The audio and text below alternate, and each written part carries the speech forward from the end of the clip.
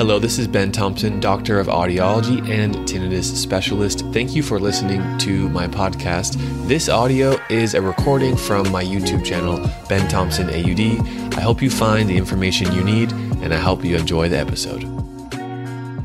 It's pretty clear that there's a strong relationship between good, healthy food intake and overall wellness.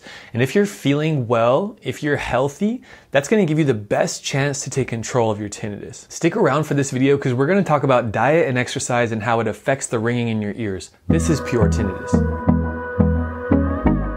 Hey guys, my name is Dr. Ben Thompson, audiologist and tinnitus specialist in California. Today we're talking about diet and exercise. This is strategy number 6 in our 7-part series about how to control your tinnitus. I'm giving you guys a great resource. This is an ebook called The Ultimate Guide to Tinnitus Relief: 7 Strategies to Control Your Tinnitus. If you're eating good, clean, healthy food, that can have a positive effect on your immune function and your nervous system. Some good basic diet tips are try to limit the processed salt and processed sugar that's so common in the Western diet. Today's research on tinnitus does not show a significant relationship between caffeine or alcohol intake and bothersome tinnitus. However, limiting caffeine and alcohol may have effects on your overall well-being, so you can consider trying that as well. If you have tinnitus or hearing loss related to what's called Meniere's disease, there is a link between salt intake and spikes in Meniere's disease, which can lead to vertigo episodes or tinnitus and hearing loss episodes. So if you have tinnitus related to Meniere's disease,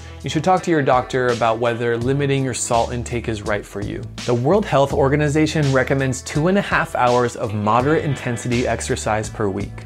Exercise is a proven method to reduce stress, anxiety, and depression. If you can commit to exercise and maintain your physical activity, then that could have a positive effect on the stress response that we know is so directly linked to bothersome tinnitus. So there you have it. Eat your fruits and vegetables, get some good exercise, and do it with your friends, do it with your family. Go take a walk outside in your neighborhood, go for a run, go for a swim, go for a bike ride.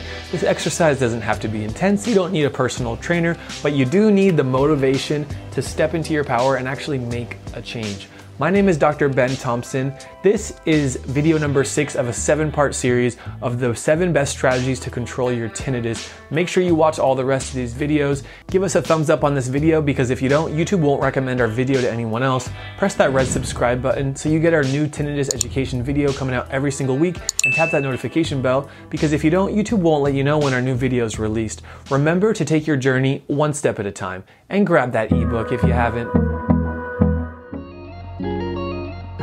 Thank you for listening to this episode. It's my mission to share high-quality information about tinnitus and hearing conditions. It would mean the world to me if you could take just 60 seconds to go to Apple Podcasts or wherever you're listening to this podcast and leave a quick review explaining what you learned on this podcast. Thank you so much for considering that, and I'll make sure to see you on the next episode.